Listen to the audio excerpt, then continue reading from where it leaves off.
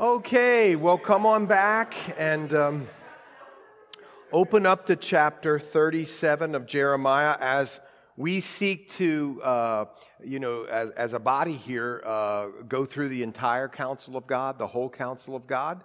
And so we're now in the book of Jeremiah, and we are right before this important, pivotal part of the Bible. In fact, it's so important and it's so pivotal that there are 4 chapters of the Bible devoted to the fall of Jerusalem. Isn't that interesting? There's Jeremiah 39, there's Jeremiah 52, there's 2 Kings 25, and there's 2 Chronicles 36.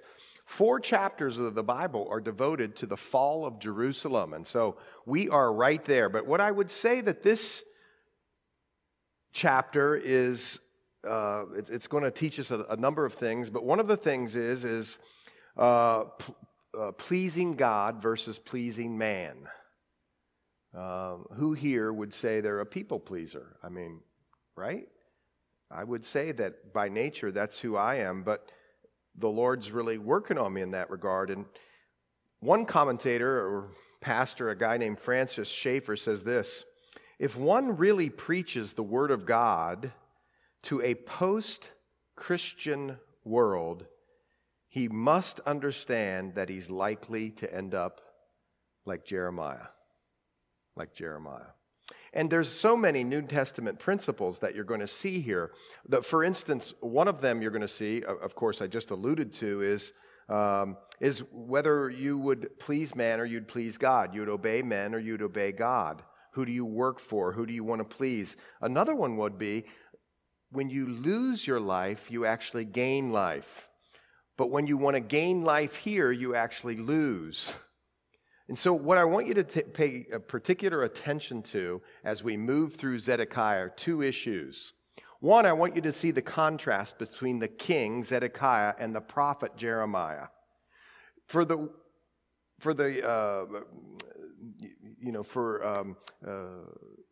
image sake, for people looking on from the outside looking in at the lives of King Zedekiah versus King Jeremiah or prophet Jeremiah, you'd say, wow, King Zedekiah's got it all. He lives in a palace, he's a king, he's got people that obey him, he's powerful, he's rich, he's got all the things. Jeremiah, we're going to read here, is knee-deep in a mud pit, and yet Jeremiah is the richest of all, or of both of them.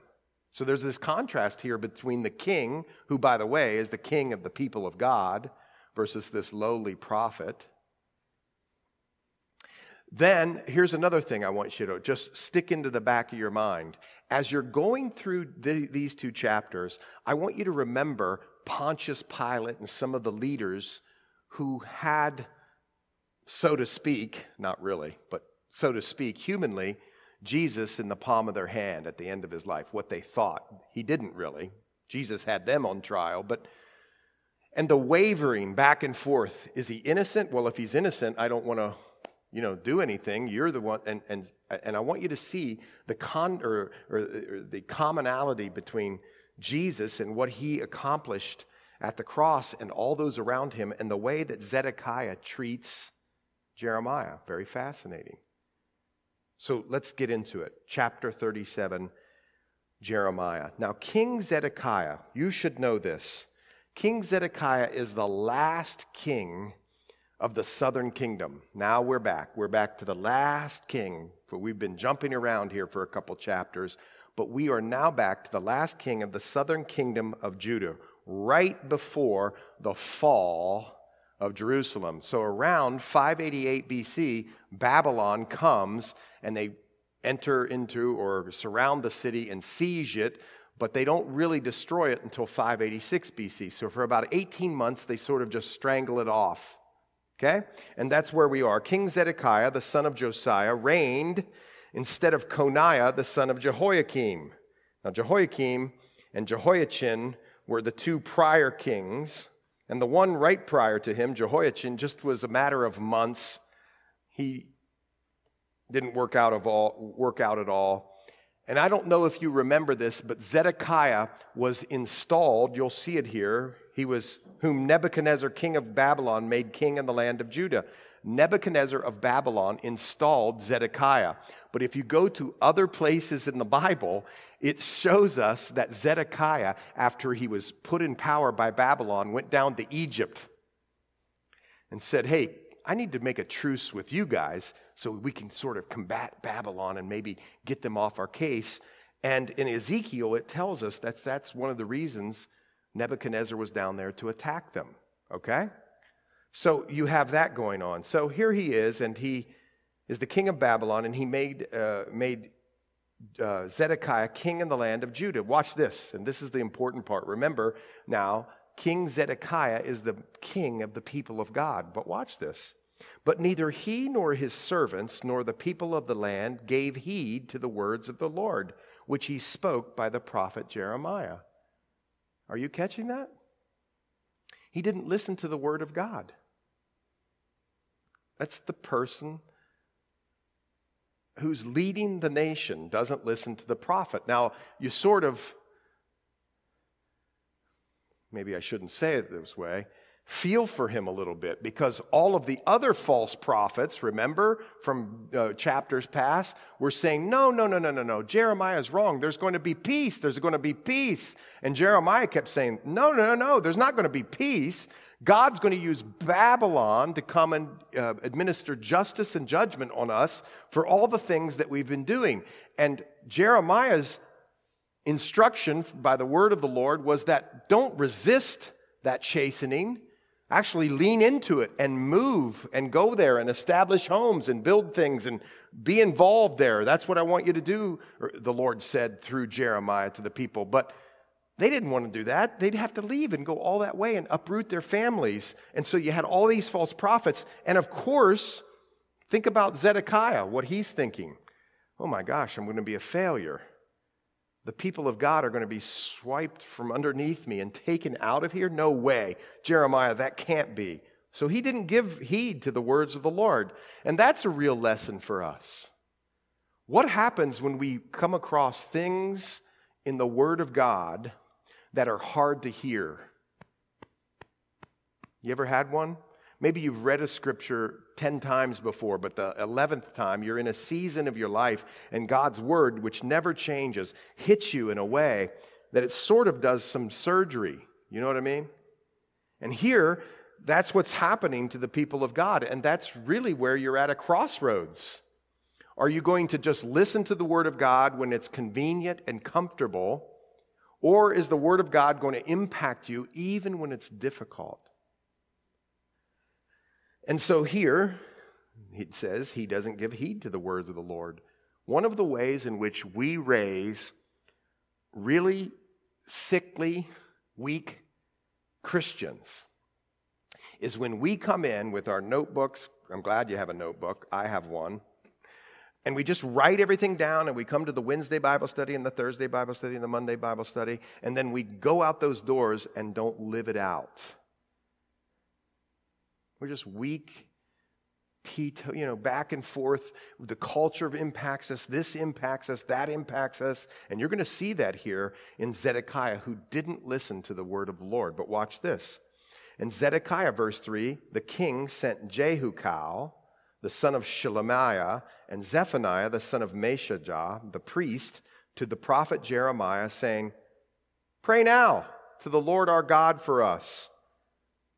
Now Jeremiah was coming and going among the people, for they had not yet put him in prison. Here's what Zedekiah, this king, think about this.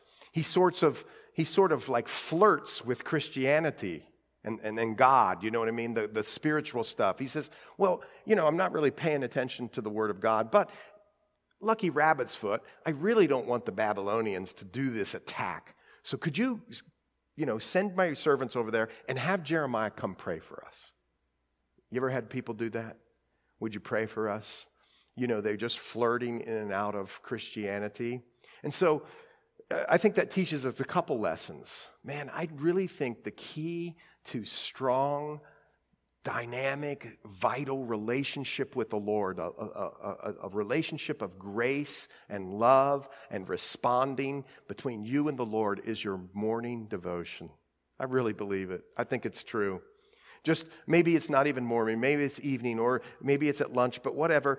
Morning seems to be the thing to do because if the first lump, Romans tells us, is holy, the whole thing's holy, but whatever. I mean, the dynamic of just receiving from the Lord and sitting with the Lord and pouring out your heart to the Lord, and all of that is prayer. And here, you can be in a great position financially or on the throne of a company or whatever, and you still can be sort of flip-floppy because we don't take heed to the word of the Lord. We might even listen to it, but we don't take heed and we don't do it. And then the other thing is we sort of just, use prayer as a lucky rabbit's foot instead of that dynamic, vital relationship between you and the Lord.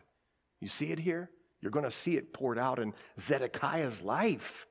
All the weakness and all the lukewarmness. I know I'm making up words tonight, but you get what I'm saying. And Zedekiah, he sends these people over and says, pray now. He flirts with these things. In fact, turn over to Mark chapter 6. Go over there real quick. Just Mark chapter 6, verse 20. There was a guy named Herod, and he was dealing with John the Baptist.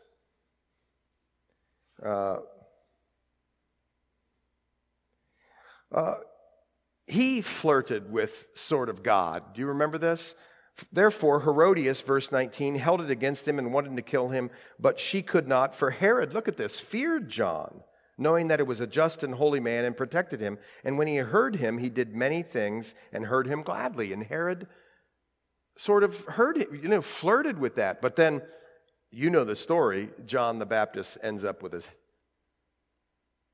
head on a platter. So there's this flirting. How about in Acts 24? Go over there. Acts 24. You'll see it again in the Bible. These themes run throughout. Acts 24.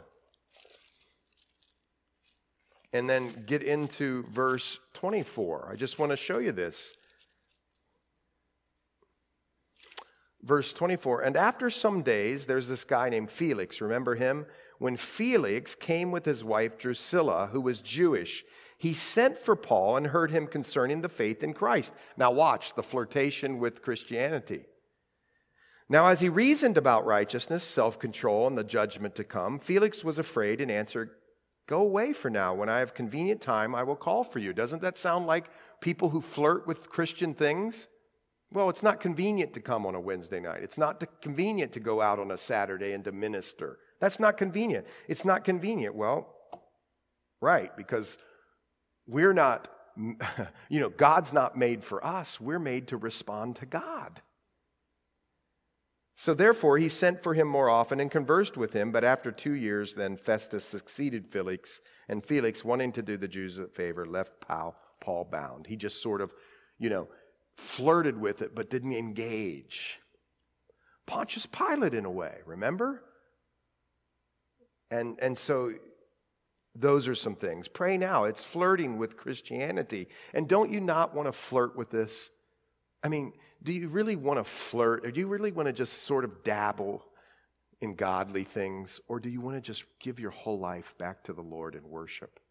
And so here we see the results of that. Then the word, watch this, then Pharaoh, verse 5, Pharaoh's army came up from Egypt, and when the Chaldeans, that's the Babylonians, who were besieging Jerusalem, heard news of them, they departed from Jerusalem. Now get the scene. Jeremiah has been preaching. The Babylonians are going to come and they're going to overthrow your city, and it's judgment, and I want you to lean in on it. And here it seems to be coming to pass. And here the king says, "Come pray for us," and he's whatever. And then all of a sudden, Egypt starts to rattle, and the Babylonians go away from Jerusalem and meet the Egyptians. So guess what King Zedekiah and all his cabinet are saying? And all the false prophets, guess what they would be saying? See, we were right. God would never do this to us. It's sort of like the church on many fronts.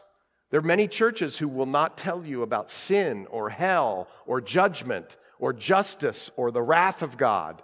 And yet all of that is very real and true. But people want to avoid that because it's not comfortable or convenient. And so when things sort of go here or go there, see what I mean? And yet we know that this was just for a time. Jeremiah was right. And so that leads me to something. You ever had a situation in your life, you know through the Word of God, by the Holy Spirit of God, God's told you something. You know it. I mean, it's in the Word. It's there, and you're judging it by the Word, and you know it. And then you're sort of traveling in life, and these circumstances happen that seem to be like God's not doing it. And what happens to us sometimes? We get bitter and angry or sad or mad or whatever it is we get with the Lord when all along the Lord is going to deliver on His word. Isn't that fascinating? Because watch what happens. They're besieging him. Then the word of the Lord came to the prophet Jeremiah. You know, when Zedekiah right here, when he heard that the word of the Lord came to Jeremiah again, he must have been jumping up and down. Oh, God must have changed his mind, or God must have been mistaken, or Jeremiah must have heard wrong. But the word of the Lord in verse 6 comes to the prophet Jeremiah saying, "Thus says the Lord, the God of Israel, thus you shall say," alliteration there, but anyway, I sounded like Daffy Duck for a minute. "You shall say to the king of Judah, who sent you to me to inquire of me, behold, Pharaoh's army, which has come up to help you, will return to Egypt to their own land, and the Chaldeans shall come back." Can you imagine Zedekiah hearing that? The false prophets hearing that? They must have been angry. Sad, mad. "And the Chaldeans will come back," verse 8, "and fight against this city and take it and burn it with fire." Ooh, wait a minute. I thought we were getting a reprieve here. "Thus says the Lord, do not deceive yourselves, saying, the Chaldeans will surely depart from us, for they will not depart. For though you had defeated the whole army of the Chaldeans who fight against you, and there remained only wounded men among them, they would rise up, every man in his tent, and burn the city with fire." Now think, there must have been, come on, folks, Jeremiah had to have been human. And when he saw that army go and meet Egypt, and there would be a little bit of a reprieve, was there just for a fleeting second, man, did I miss that? And yet here comes the word of the Lord to him again with hard, difficult things to say to not only the king, but to the people of God. You see, oftentimes, here, the Bible tells us that we're to speak truthful things lovingly and loving things truthfully. And that if you just have friends that are always going to flatter you and that sort of thing, you don't really have friends. We want people who sharpen each other, not in some way where we're bludgeoning one another to death, but people who tell the truth. And here, must have been difficult for Jeremiah to once again go right back to the king and say, "No, you got this wrong. They're coming back, and your city's going to burn." Well, watch what happens in verse 11. "And it happened then," it happened when the army of the Chaldeans, this is a fascinating little story, "left the siege of Jerusalem for fear of Pharaoh's army, that Jeremiah went out of Jerusalem to go into the land of Benjamin to claim his property." Xander, a couple weeks ago, preached on him buying title deed to some land. That was in Jeremiah 32. He must have thought, wow, since they've left, I have a little time to run up to see my plot of land I've bought. That must be what he's doing. And he goes up and into the land of Benjamin, another tribe's area, to claim his property there among the people. And when he was in the gate of Benjamin, isn't this fascinating? There was a checkpoint. And because who knows who's coming in and out of the different tribal lands, because you got enemies everywhere. And there's a checkpoint, and a captain of the guard was there, whose name was Irijah, the son of Shelemiah, the son of Hananiah, and he sees Jeremiah the prophet saying, "Hey, you're defecting to the Chaldeans." Now, think about it. He's the one that's been saying, in a sense, "Hey, people of Jerusalem, You need to defect to the Chaldeans. He didn't say defect, but he said, you just ease in or lean into the chastening and go with them. And so he must have been a famous guy. Probably they had, his passport on file there at the checkpoint. They were looking for him, and he gets there, and they says, you're defecting. And Jeremiah says, verse 14, false. I'm not defecting to the Chaldeans, but he didn't listen to him. He just didn't listen. So Irijah seized Jeremiah and brought him to the princes, the cabinet people, the nobles of Judah. Therefore, the princes were angry with Jeremiah, and they, watch this, sound familiar? And they struck him. They beat him up, man. Jeremiah gets beat up right here. And they put him in prison in the house of Jonathan, a person on the cabinet, the scribe, for they had made that the prison. Now, he had been in prison before. Some people believe this is the same prison term. Other people believe it's a different prison term. But he was over in prison over in chapter 32 in the king of Judah's house. Other people believe this is a different time, but watch this. He goes into prison, and when Jeremiah, after he'd been beaten up, by the way, and when Jeremiah entered the dungeon and the cells, and Jeremiah had remained there, how many days? Many days. They're trying to break his spirit, trying to discourage him, dissuade him. Then Zedekiah the king sent and took him out. And the king asked him secretly in his house, why do you think he asked secretly? He's the king. He's fearful, I think, of the people, his cabinet members, his people that he rules over, or the higher-ups will think poorly of him because he's now sort of listening to Jeremiah, the enemy of the state. You get it? He's fearing people instead of God. So he calls in secret, and he goes in his house, and he says, is there any word from the Lord? I want you to see. He recognizes that this is a godly man. And he hopes upon hope, and wishes upon wish, and prays upon prayer, but I don't know that he's praying that Jeremiah would change his mind, change his word, change his message, change his sermon, right? That's what he wants. And Jeremiah said, there is word from the Lord. Then he said, you shall be delivered into the hand of the king of Babylon. I want you to see this. Something fascinating, something that's very convicting to me. The same word he spoke in public, he speaks in secret.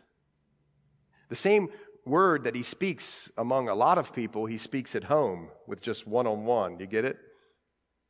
And some people have said, Spurgeon, I just read a quote today. I almost fell off my chair, and I don't have the quote with me, but it was something like this. If you really want to see what a Christian's like, watch them at home, where they oftentimes act like devils. Something like that. I'm butchering it a little bit, but I went, oh, okay. Convicting, man. Here, the same exact word spoken with pomp and circumstance is spoken in secret. No, he says just very clearly, you shall be delivered into the hand of the king of Babylon. It could have been very easy for Jeremiah right there to fudge. Don't you agree? Here he is, poor guy, prophet, with the king. The king has the power to just take you, boom, lop off his head, right? Put him in prison, do whatever, take him out of prison. Moreover, it says, verse 18, Jeremiah said to Zedekiah, or said to King Zedekiah, what offense have I committed against you, against your servants, or against this people, that you have put me in prison? This is one uncompromising dude. He's basically saying he's innocent. Who else was innocent? So, verse 19, where now are your prophets who prophesied to you, saying the king of Babylon will not come against you or against this land? Where are the false prophets, he says. Therefore, verse 20, please hear now, O my lord the king, please let my petition be accepted before you, and do not make me return to the house of Jonathan the scribe, lest I die there. That's really fascinating to me. There in the persecution, he prayed or asked for. He wasn't praying to the king, but the plea was, make it better. I don't want to live in the dungy circumstances. Could you make it a little better for me? I don't want to die there. Well, watch this. These are bad conditions. Then Zedekiah the king commanded that they should commit Jeremiah to the court of the prison. In other words, he was saved from death because apparently he was there many days. And if you study the words there for the different places that he was placed, the first one is much more unsanitary and leads to sickness and death. But when they put him in the court of the prison, that's more of a cleanly place, although it wouldn't be clean, but a place where he could at least survive. So the king commanded that they should commit Jeremiah to the court of the prison and that they should give him daily a piece of bread. Is this fascinating? From the baker's street until all the bread in the city was gone, which shows you what it was like there during the siege. It must have been really bad. Thus, Jeremiah remained in the court of the prison. Now look, this is beautiful. I mean, he's at least getting food. He's in a better place. Fascinating that the Lord didn't deliver him out of all of the terrible circumstances, but certainly you can see that the Lord is with him in the circumstances.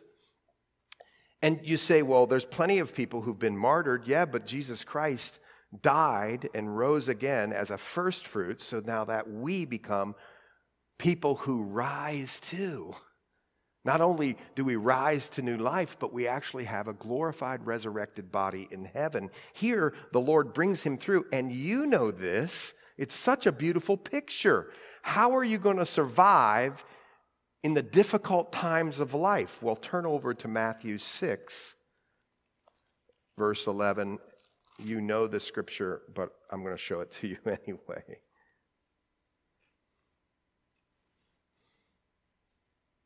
Right there in the Sermon on the Mount, Jesus has been asked to tell them how to pray or to teach them how to pray.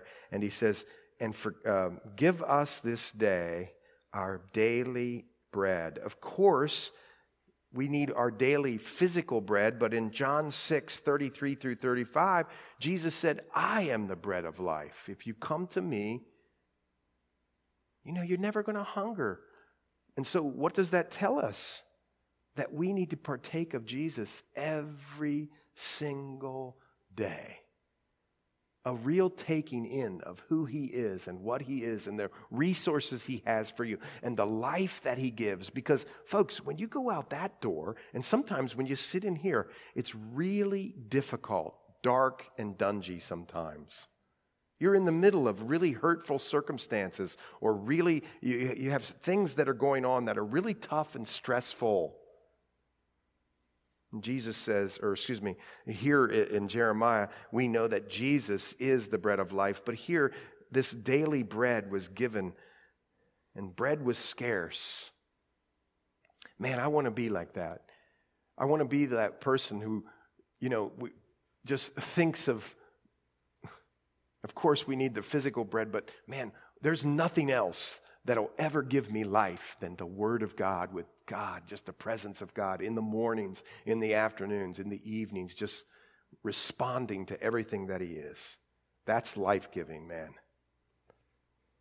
So that's where he goes. Now, in 38, Sheptai, the son of Matan, Gedaliah, the son of Pashur, Jukal, son of Shalemi, and Pashur, the son of Malchiah, I'm not doing these right, but anyway, heard the words that Jeremiah had spoken to all the people, saying, thus says the Lord, he who remains in this city shall die by the sword, by famine, and by pestilence, but who goes over to the Chaldeans. Think about this.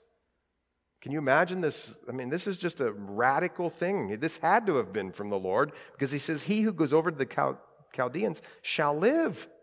His life shall be a prize to him, and he shall live. Thus says the Lord, this city shall surely be given into the hand of the king of Babylon's army, which shall take it. Therefore, the princes said to the king, look how weak the king is.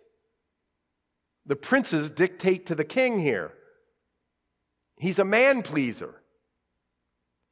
What a terrible way to live life, to please man all the time. Of course, as much as it's up to us, we live in peace with all men, and yet sometimes, a lot of times, we're swimming upstream in this life. We're going against the current. And it's no good if we go against the current just a little, but then, vacillate this in front of these people or that person. Here, the princes say to the king, well, let this man be put to death, for thus he weakens the hands of the men of war who remain in the city. Apparently, some of the people either had already left or been killed, because he says only those who remain, and hands of all the people by speaking such words to them. For this man does not seek the welfare of this people, but their harm. And this is like the verse that burns a hole in my heart. And here's why. There's nothing that could be further from the truth. Jeremiah wanted what was best for the people of God here, and yet the Lord had spoken to him, and he couldn't deviate from that message. Do you get that? There's no way. If he deviated from the message, he wouldn't be a prophet. He would be something else, a hireling, or one who would vacillate. I mean, he doesn't seek the welfare of the people. Zedekiah does, but Jeremiah does, and it's ironic here. Remember some other people in the Bible who were falsely accused? For instance, do you know in Numbers 12, God says of Moses he was the most humble man ever? And yet later on in Numbers 16, he was accused of exalting himself. Numbers 16:3. How about this? The first line of the book of Job calls him a righteous man. He gets his buddies around, and for several chapters, they accuse him of great sin. Nothing could be further from the truth. Of course, Jesus, the Lamb of God, spotless Son of God, he was accused of being a drunkard and possessed by a demon. You get it? Sometimes the world, because of the righteousness that lives in and through us, is going to see us and hate us. In fact, in John 15, very famous, Jesus says to disciples, I'll read it to you once I get there, right over there in John 15. Oh, shoot. He says this. It's very famous to you, but if the world hates you, verse 18 of John 15, you know that it hated me before it hated you. If you were of the world would love its own. If you just would swim with the current, no problem. No one's going to say anything. You can even mention God a lot and spiritual stuff, but boy, you bring up Jesus' name. Watch out. Yet because you are not of the world, but I chose you out of the world, therefore the world hates you. Remember the word that I said to you, a servant is not greater than his master. If they persecuted me, they will also persecute you. If they kept my word, they will keep yours also. But all these things they will do to you for my name's sake, because they do not know him who sent me. See, I want you to catch that. The mark of somebody who stands up, even when it's costly, is one who's known and knows the Lord. Not just somebody who flits in and out of the service and sort of knows the Bible, but it's that, that person, us, who thoroughly know they are known by the Lord and just respond back. And so when they get into circumstances that are tough or difficult, they can't bend on certain things. Yes, blessed are the flexible. Love covers a multitude of sins. Of course it does. If you sit in the pew where I sit, I don't care. If you eat my donuts, I don't care. Go ahead. But there's certain things as we're walking through life we just can't do. We can't be in the cocktail party and they're talking about the dirty jokes and the girls and the pornography, and we can't clap and go along with it. We just can't. Or whatever. Or, just say GD in our speech. There's just no way we could say that. It would grieve us. There's no way. We can't. Come on, why don't you cuss? Just participate. No, we can't do that. We're followers of Christ. Well, why don't you, pray to this saint or pray to... We can't. There's only one mediator, but there's no way we could do that. Why can't you participate in a service where they do that? You just can't. We love the Lord. He's our captain of our salvation. We want to follow him and him alone. There's just certain things we can't do. And for the people who know that they're known by the Lord and know him in a way that's friends, but more than friends. He's the captain, I get it, but he also is our friend, and he loves it all time, and we're just intimate in that back and forth discourse with him, in a relationship with him. We're people then who could stand on these things. And here you see it all over the place. This guy, Zedekiah, he's not that. He's just one who wants the lucky rabbit's foot of Christianity. And he says, they even come against Jeremiah and say, this man doesn't seek the welfare of this people, but their harm. You see, that could really sting somebody who was a man-pleaser. Do you understand that?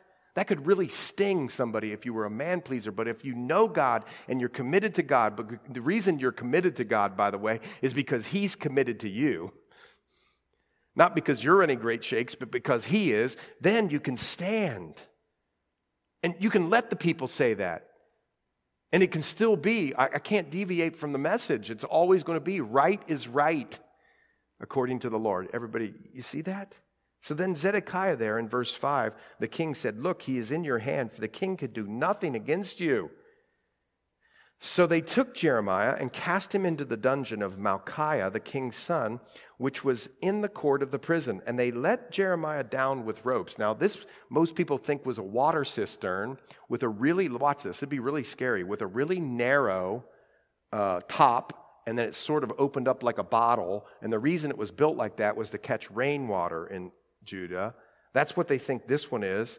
And because it was to catch rainwater, watch this, and in the dungeon there was no water but mire or mud. So here you got, this Jeremiah is knee deep or higher, waist deep in the mud. Cold and dark and lonely and no hope. And then out of the blue, wow, what a message. Verse 7, Ebed-Melech, the Ethiopian. Here's this guy who's not even from the right lineage. He's not Jewish, he's African. So beautiful. God uses all of us, doesn't he? We don't have to look this way or look that way or be on this side of the track. No, here, out of the blue, Ebed-Melech, which just means servant of the king, so they don't know if this was really his name or his title. Anyway, he's an Ethiopian, and one of the eunuchs. If you're a eunuch, by the way, you were excluded from temple worship. That's in Leviticus. Sort of, just a outcast, just one who, seemingly to people may or may not have mattered so much as the princes did, but out of the blue, here he comes, and he was in the king's house, and he heard that they had put Jeremiah in the dungeon. And when the king was sitting at the gate of Benjamin, Ebed-Melech went out of the king's house. I want you to catch how daring this would be, how bold this would be. And that's one mark of a spirit-filled, born-again Christian. It's because the Holy Spirit of God comes into your life. What happens?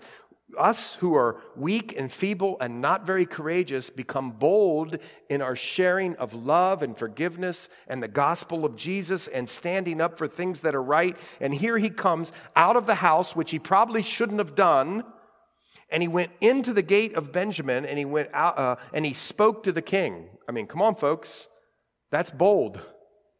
And he spoke to the king, saying, my lord, the king, these men have done evil in all that they have done to Jeremiah the prophet. He's saying that the cabinet members did wrong.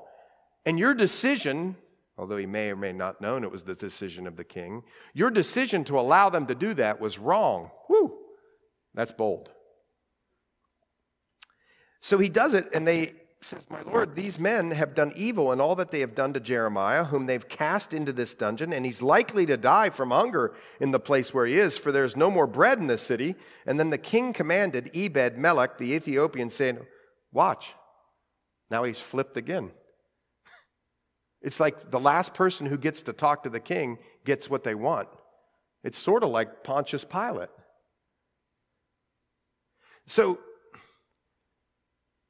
they commanded Ebed-Melech, the Ethiopian, take here 30 men with you and lift Jeremiah the prophet out of the dungeon before he dies. So Ebed-Melech took the men with him, went into the house of the king under the treasury, took from there old clothes, old rags, let them down by ropes into the dungeon to Jeremiah. And then Ebed-Melech the Ethiopian said to Jeremiah, please put these old clothes and rags under your armpits.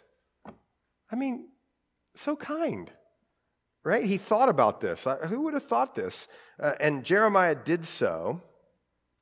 And so they pulled Jeremiah up with ropes and lifted him out of the dungeon, and Jeremiah remained in the court of the prison. Don't miss the last verse.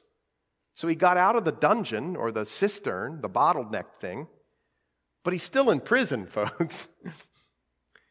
And God, we know this. Go to Isaiah 42. You know, God walks through the fire with you. He walks through the waters with you. And even though it's hot and overwhelming, and it is sometimes, and it is, man, that's where the Lord is with you. And he'll walk you right through there. And here, he knows that. In fact, in Psalm 40, doesn't it say there, that's where he lifts you up out of the miry clay and sets your feet upon the rock? See, the one who is a Christian, their feet is going to be set on the rock. How are we going to be doing it? By faith. We have this life that it's guaranteed to us. Not the life of circumstances. Those all can go up and down and be bad and be good. But we have a life that's guaranteed to us, listen, of rescue. It's guaranteed. And it's 1 Corinthians. It's 1 Corinthians 15. The worst thing that man could ever do to us, death, is swallowed up in Christ. You know, Christ swallowed it up, and he made it a way so that now we can come and live forever with him in real bodies with people we know. We're not going to know less in heaven than we do here. We'll know the people in heaven. So he's given us a way of rescue. And it's by faith. It's his grace, and we just tap into it. We just, oh, Lord, we believe and we trust and we give our whole lives to you. We respond to everything that you are, Lord. And now we have all this thing. We've been pulled out of the miry clay, and he set our feet upon a rock, and he's the rock. And then you go on, and it says in verse 14, Zedekiah the king sent and had Jeremiah the prophet brought to him at the third entrance of the house of the Lord. And the king said to Jeremiah, I'm going to ask you something, hide nothing from me. It's like, listen, folks, it's chapter 37 over again.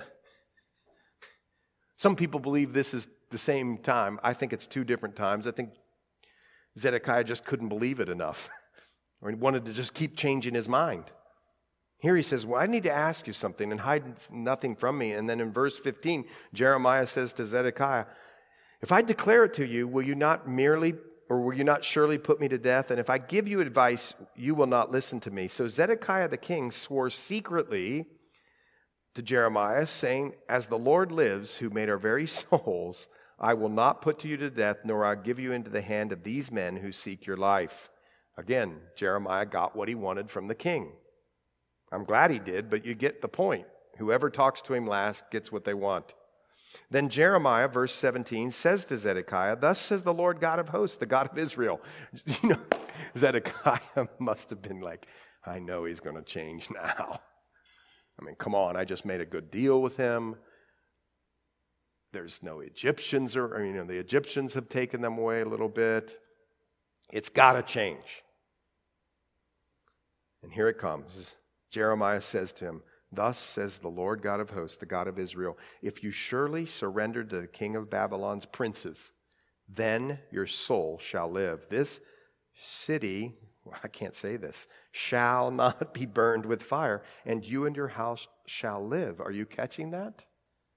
There was grace, there was mercy, if he would only repent.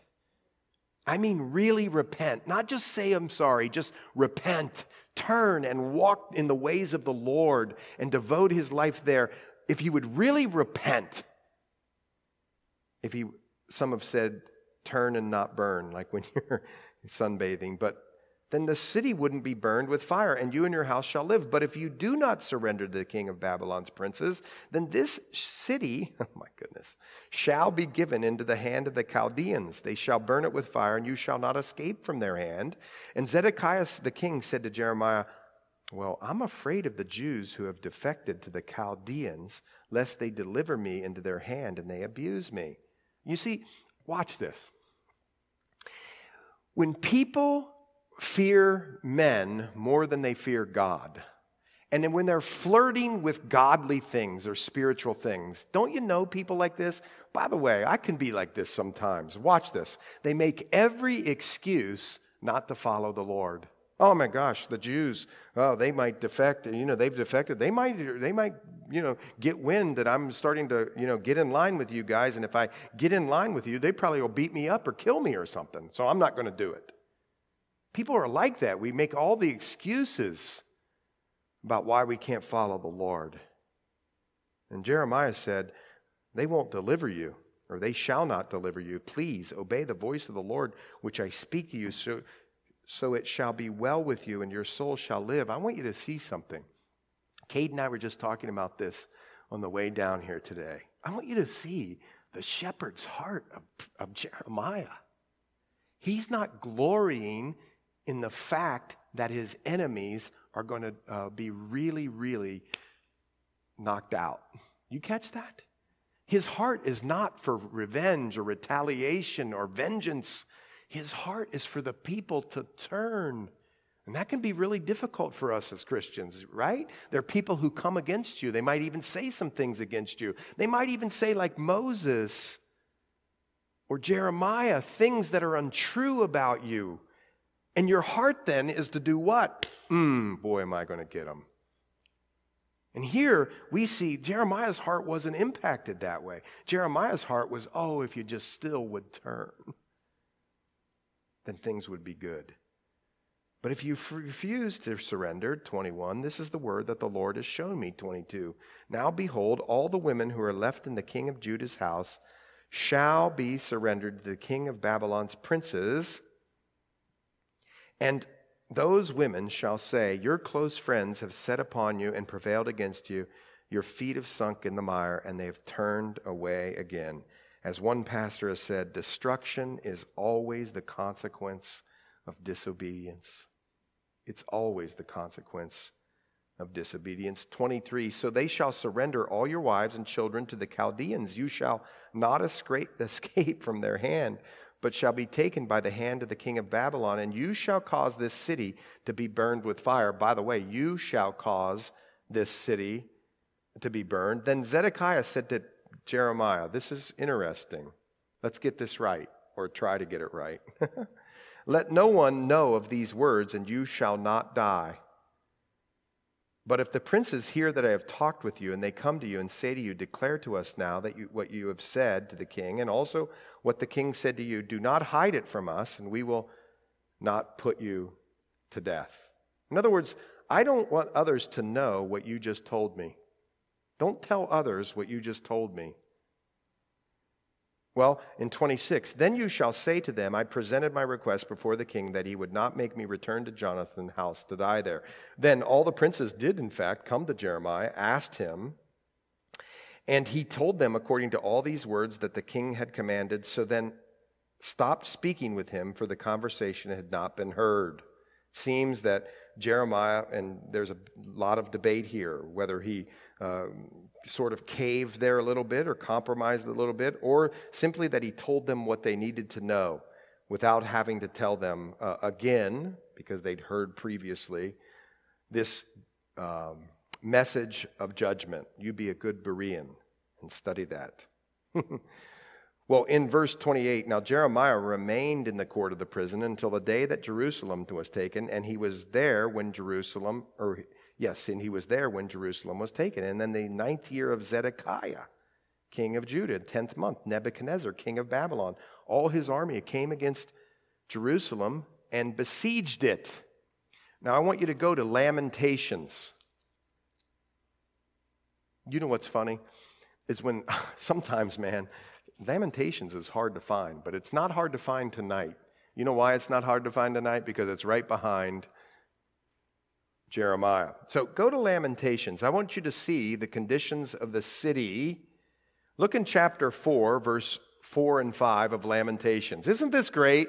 Who would think we would be studying in 2021 in December in West Elizabeth, PA, the book of Lamentations. Well, we're doing it, so praise the Lord. So look at Lamentations chapter 4, verses 4 and 5. The tongue of the infant clings to the roof of its mouth because it was thirsty. The young children ask for bread, but no one breaks it for them. Those who ate delicacies are desolate in the streets, and those who were brought up in scarlet embrace ash heaps.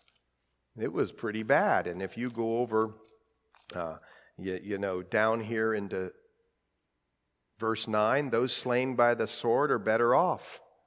Oh my. Than those who die of hunger. For these pine away, stricken for the lack of the fruits of the field. And the hands of the compassionate women have cooked their own children. They became food for them in the destruction of the daughter of my people. And look over verse 17.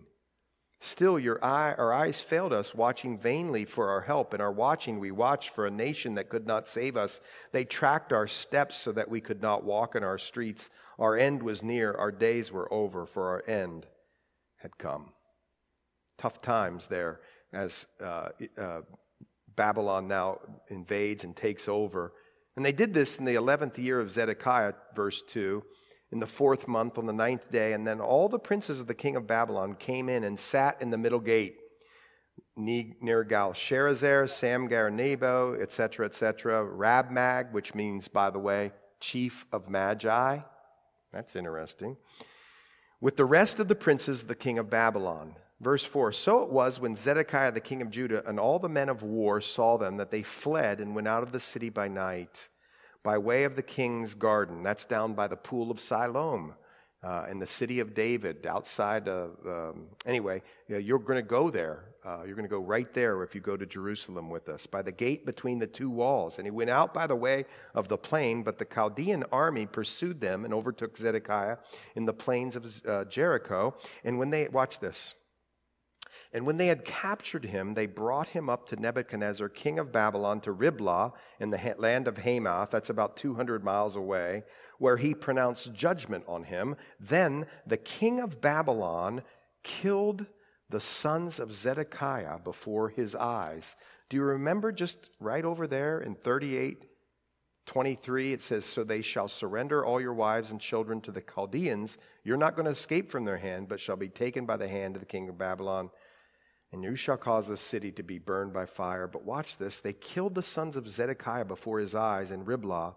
The king of Babylon also killed all the nobles of Judah. And moreover, he put out Zedekiah's eyes, so that the last image that Zedekiah had in this life was that of his sons and nobles dying. What's fascinating about that, in Ezekiel 12:13, write that down. You'll have time to go there later. Write that down. It's really fascinating. There's a prophecy about Zedekiah that he would go to Babylon but not see it. And there it is. That's why. Isn't that amazing? People couldn't figure that out. He'd go to Babylon or be pulled out and go into exile, but couldn't see it, and bound him with bronze fetters to carry him off to Babylon. And the Chaldeans burned the king's house and the houses of the people with fire and broke down the walls of Jerusalem. Then Nebuchadnezzar, the captain of the guard, carried away captive to Babylon the remnant of the people who remained in the city and those who defected with him, with the rest of the people who remained. But Nebuzaradan, the captain of the guard, left in the land of Judah the poor people who had nothing, and gave them vineyards and fields. Now, Nebi, king of Babylon, gave charge concerning Jeremiah to this guy, the captain of the guard, saying, take him and look after him and do him no harm. Jeremiah saved or spared, but do to him just as he says to you. So this guard sent Nebushan, Rabsaris, these people, and all the king of Babylon's chief officers. Then they sent someone to take Jeremiah from the court of the prison, committed him to Gedaliah, that he should take him home, so he dwelt among the people. And in verse 15, meanwhile, the word of the Lord had come to Jeremiah while he was shut up in the court of the prison, saying, go and speak to Ebed-Melech, the Ethiopian, say, thus says the Lord of hosts, the God of Israel, behold, I'll bring my words upon this city for adversity and not for good, and they shall be performed in that day before you. But I'll deliver in you that day, says the Lord, and you shall not be given into the hand of men of whom you are afraid. For I will deliver you, and you shall not fall by the sword, but your life shall be as a prize to you, because you have put your trust in me, says the Lord. I went fast, but listen, it was important, and here's why. For those who put their trust in the Lord, you know the end. Whatever happens now, He's with you the whole way. Even when it seems He's not.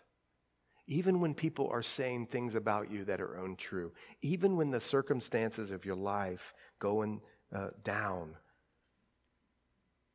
Even when all the enemies have come against you and you think there's no way. Listen, you're going to be rescued. And here's how I know. Because you've placed your faith or trust in Jesus Christ. And now He's come into your life, the Spirit of Christ. And that's a down payment of guarantee of you for eternal life in heaven with God forever. That's it. You're going to be rescued. Just like this one. Jeremiah, the one who had to say the hard things. And just like, it doesn't matter if you're an outcast or an alien, one who doesn't belong, you weren't of the people of God, but now by Christ you've come into the family of God, just like this Ebed fella who God lifted up at the end. Wow. I mean, what good news. We have the best news. The greatest news. To live with God for all time, for eternity. To be able to commune with Him here and to receive resource and strength to get us in and through the ups and downs of life, knowing that we're going to be with Him forever. And while we're here, to just keep sharing with people and being that messenger who boldly would go in front of kings or queens or cabinet members, sharing the gospel so that more people would come out of the pit, be lifted out of the miry clay, and have their feet set upon the rock. Wow. What a privilege. Let's pray. Well, Lord, we do. We come here this evening just as humble servants, Lord, knowing what sinners we've been, reflecting upon your grace and resource that you've sent to us, your Son Jesus. We thank you, Lord, that you've called us and we've responded to that call. And now, instead of just living life for white picket fences and vacations and building our kingdom, Lord, we are servants of you, and your kingdom needs to be built and will be built. Lord, what a tremendous privilege and an honor it is to serve you. Help us, Lord, focus our lives to one that's being lived for you and not for earthly pleasures. Lord, help us to be discerners of the word so that we're not put off track by false prophets or false teachings, but that we would be committed to your word even when it's hard and difficult. Help us there. In Jesus' name we pray. Amen. Amen.